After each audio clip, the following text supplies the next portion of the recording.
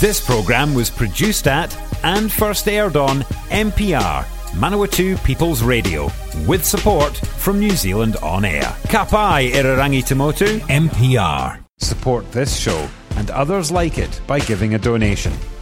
For more information, go to www.mpr.nz/donate.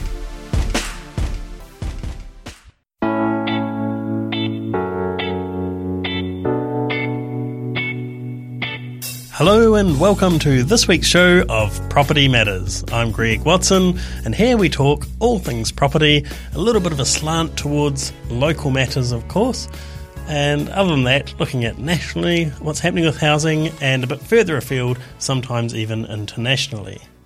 A little bit of everything today.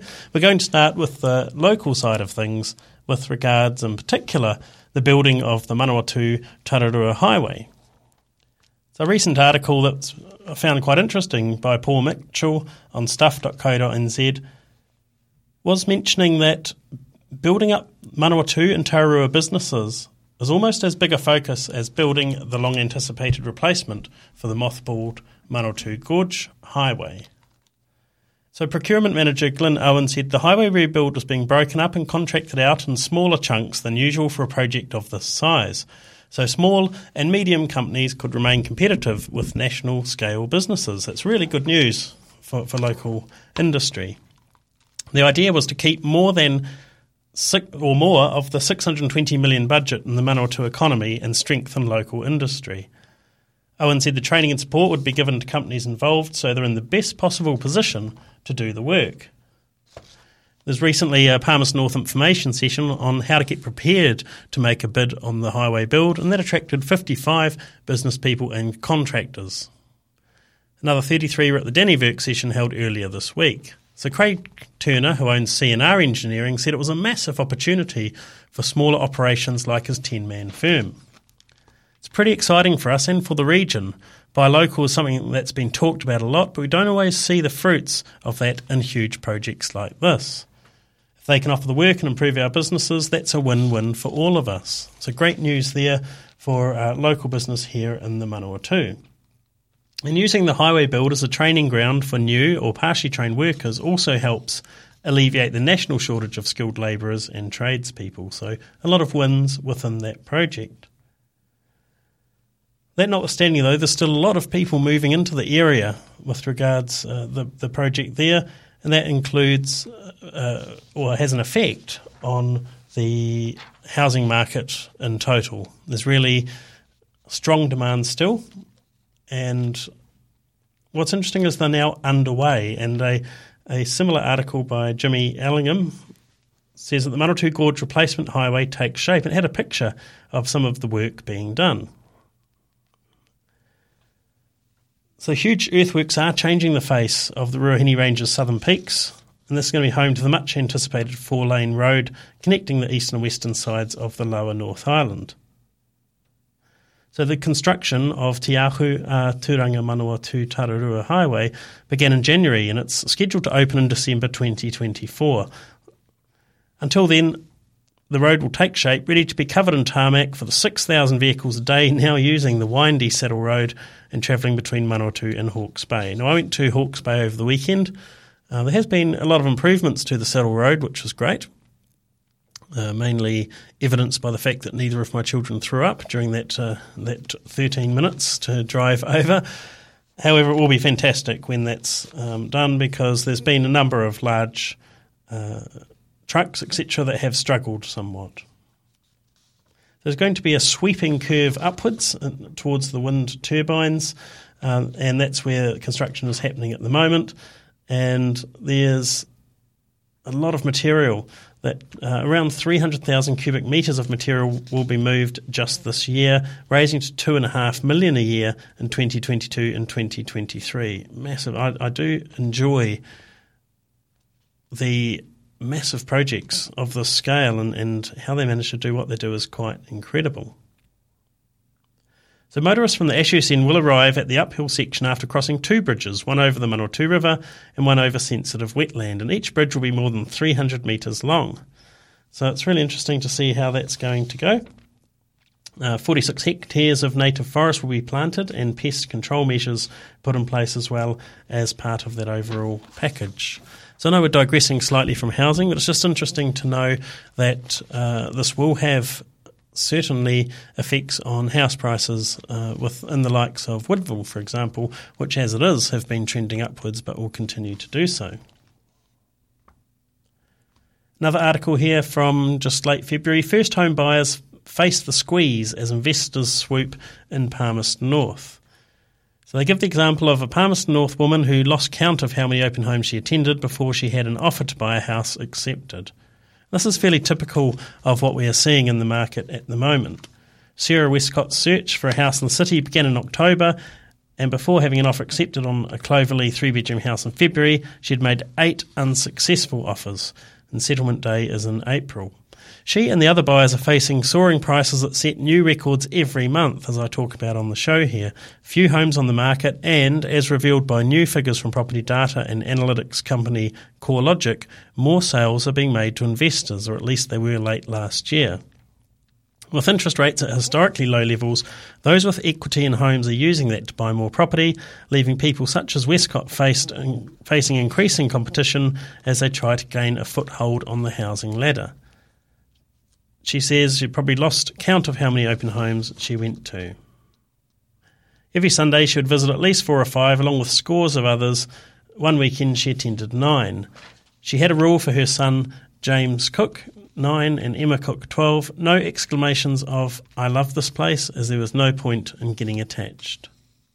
As she missed out on more properties, Westcott, 37, thought about looking beyond Palmerston North to places such as Ashurst, Bulls, Rongatea and Fielding. She felt that she was being priced out of Palmy, and a lot of people in the same situation. So with so many buyers interested in property, some were making over-the-odds offers that were hard to compete against, sometimes without considerations. One house Westcott made an offer on had 25 other offers, and meanwhile the number of houses in the 400 to 500,000 range had continued to dwindle, and houses in the first home bracket were selling $100,000 above the asking price. It's a pretty emotional roller coaster, really, for folks buying their first home. She says that sometimes I was very close, sometimes I thought I was going to be in the ballpark, and something outrageous would come along. So Westcott, a single mother who works as a resource management planner, said her offers included a letter about herself saying what she loved about the respective houses. The CoreLogic figures show the battle Westcott and others in her situation face.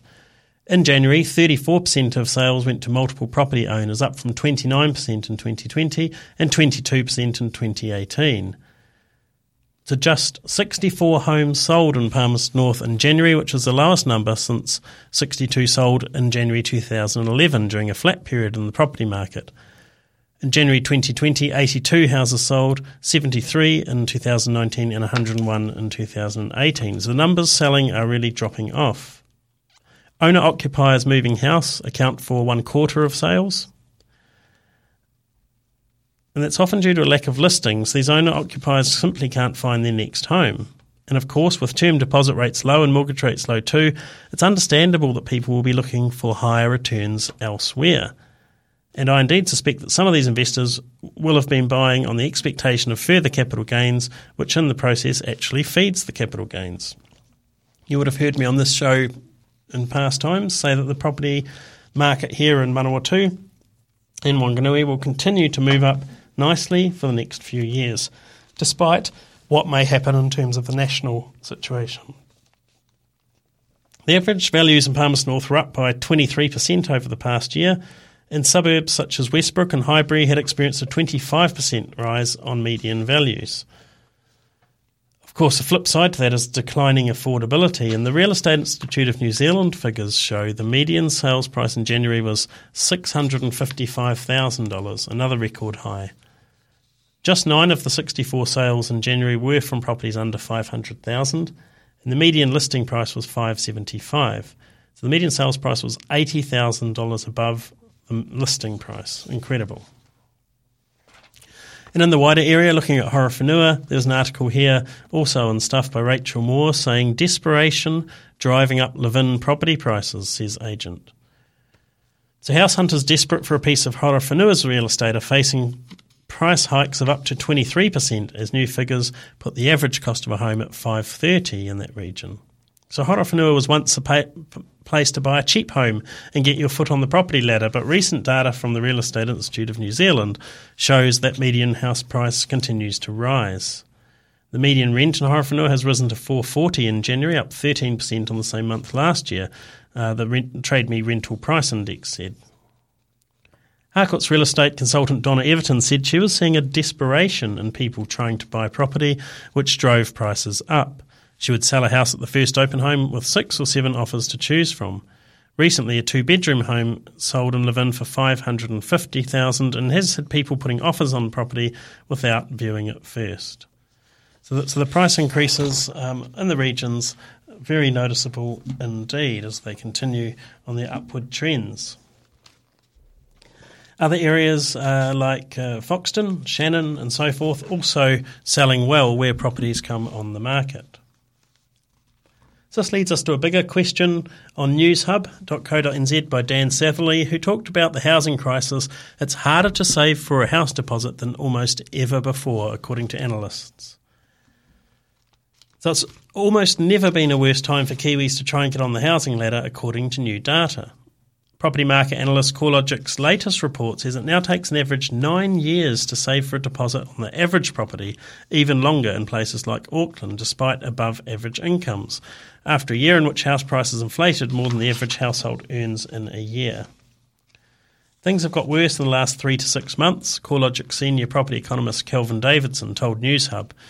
We've seen house prices rise pretty sharply right across the country. Affordability pressures have got that bit more intense in the last 3 to 6 months. It's not a great story, and we are seeing a divide between those who want to get on the property market and those trying to save a deposit and finding it getting further out of reach. So nationwide, the average house now costs 6 to 8 times the average household income. Tauranga at 9, Auckland 8, or even worse, while Hamilton, Dunedin and Wellington are close to the nationwide figure. Not quite sure where Palmerston North and Wanganui is at the moment, but certainly it's a big ask indeed. That article goes on to talk about the prices mainly around Auckland that have gone up significantly. And even they do go on to say it's not just a city problem, though. They note that affordability in the vast majority of provincial areas is at a record low. And that includes areas around ours like Rangitikei, Tararua and Masterton.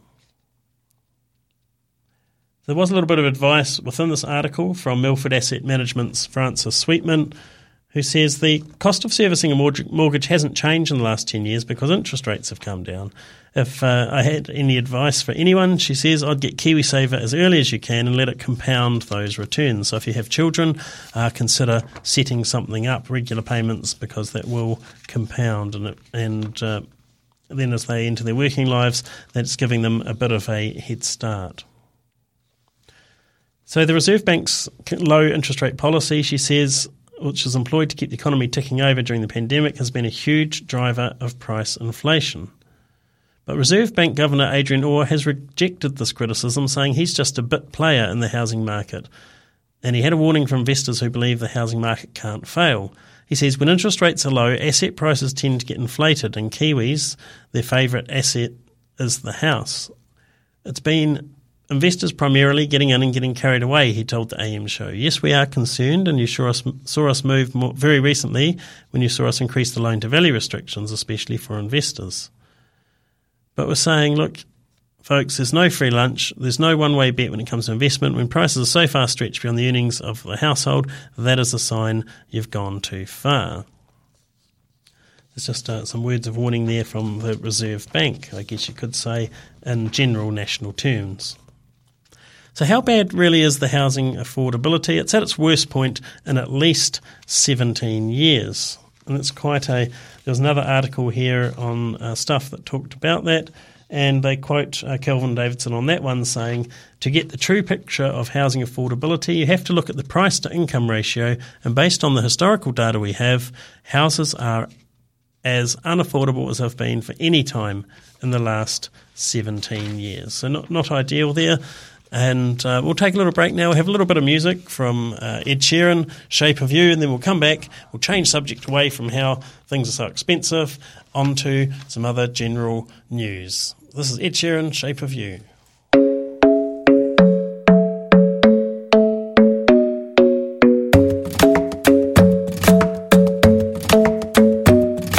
The club isn't the best place to find the lovers, so the bar is where I go.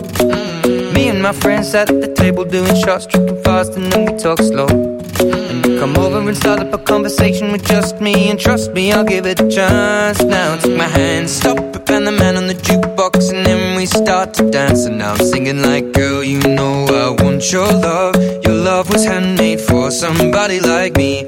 Come on now, follow my lead. I may be crazy, don't mind me. Say, boy, let's not talk too much. Grab on my waist and put that body on me.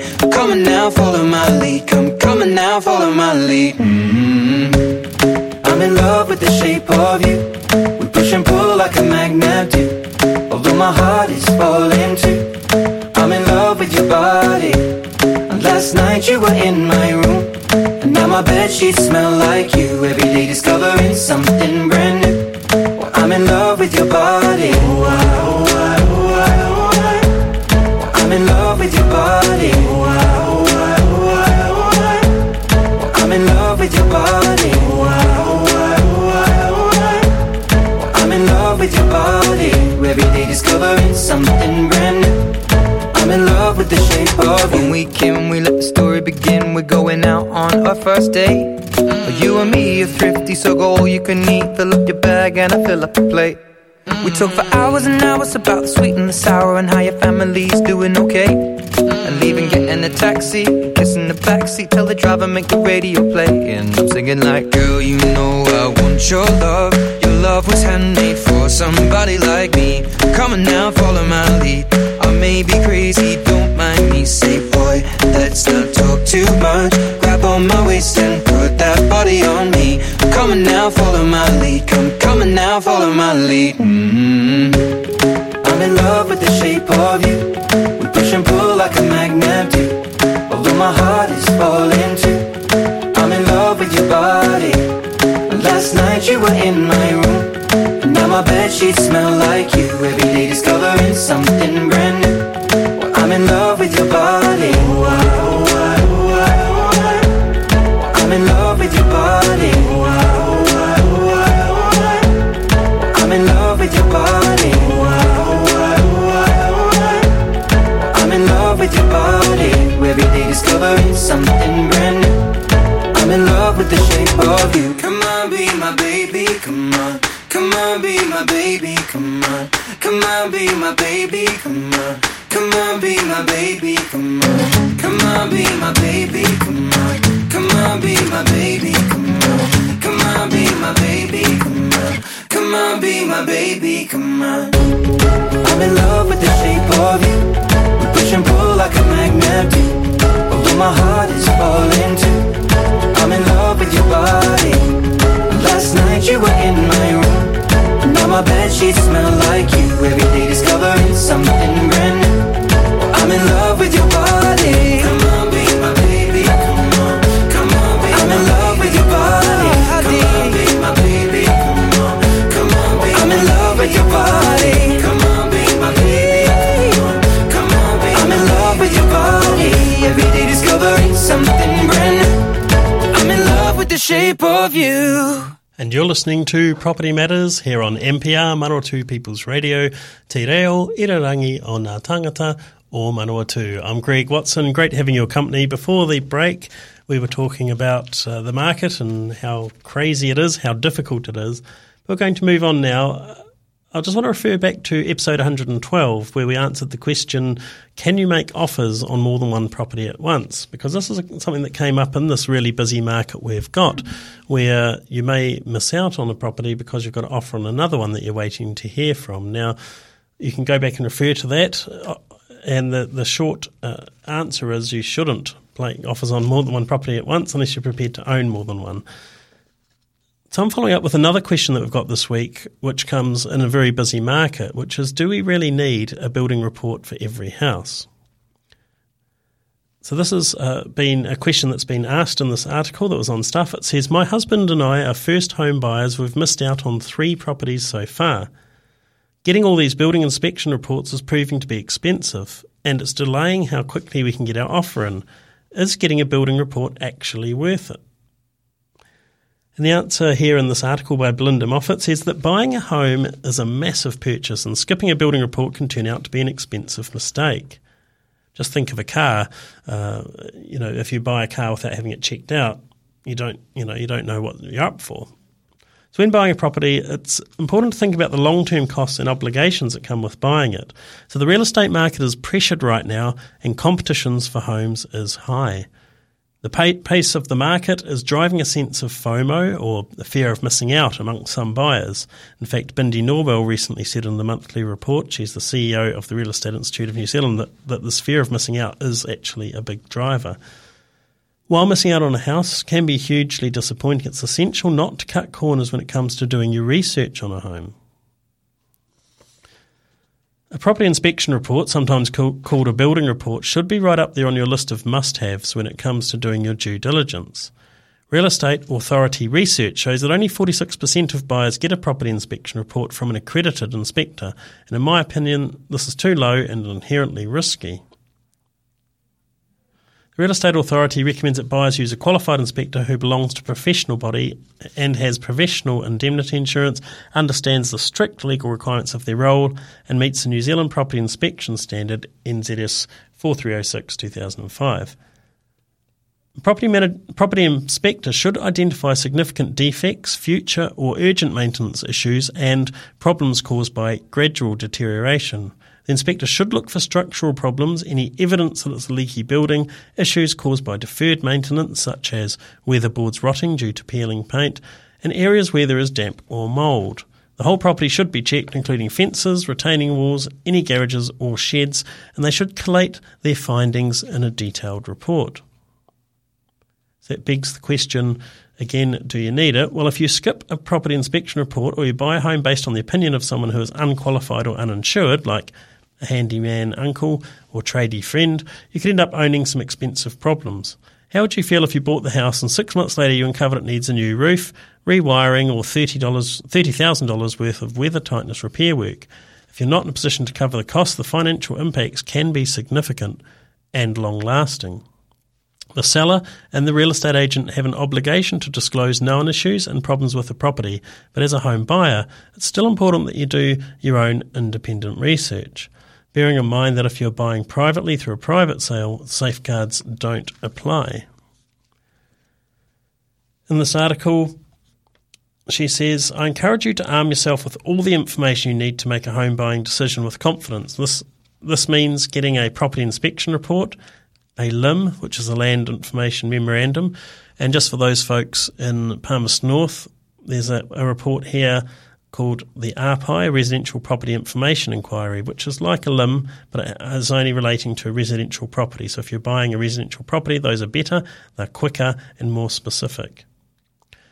She also suggests you get advice from your lawyer and financial advisor before you make an offer. In fact, there's a really good step-by-step guide available on settled.govt.nz. I was looking at it the other day, a very good guide around what to do to be safe, settled.govt.nz. So if the property inspection report uncovers an issue with the place before you've made an offer, you can factor that into the price you've put forward, leaving room in your budget to do the necessary repairs, or you might decide to walk away.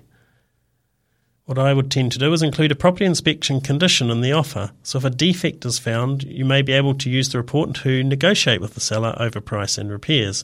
Whether you're submitting a conditional or unconditional offer on a property, she strongly recommends that you always speak to a lawyer before you sign a sale and purchase agreement. If a real estate agent offers you a property inspection report on behalf of the person selling the house, it's probably best to treat this as a starting point rather than a definitive guide to a property's faults in the writer's opinion. Paying for your own report means you know the credentials of the person who prepared it, you can be sure the report is impartial, and if anything goes wrong, you can feel confident knowing the inspector's contract is with you, not the seller, which is actually a very good point. This means you're going to be more likely to be able to seek redress. So if you're looking to buy, it's a good idea to get in touch with a local inspector as soon as you start your house hunting. Ask friends and family for their recommendations and request a sample report from any inspector you contact to get an idea of what kind of information they provide. Now, the inference around this article is around should you really be dropping as many conditions out of an offer as possible to make it as appealing as possible. And for a seller, if there was less clauses, less chances of something going wrong, that could make an offer more appealing. But the advice that we've had from the comments today are make sure you get a building inspection report done. I think it's quite reasonable for us to ask for one to be done, and if your offer is good and up at the top of the range, only owners with something to hide would be concerned about that. So that's the end of the show this week. This has been Property Matters. It's been lovely having your company, and I look forward to catching up with you in a week's time here on Property Matters. And this can be found where all good blog posts are found and where all good podcasts are found. Thanks for listening. We'll catch up next week.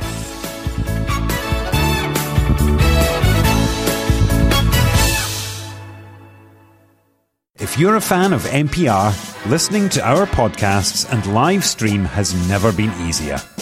Just search for accessmedia.nz on the App Store or Google Play and download the app with the kiwi fruit logo.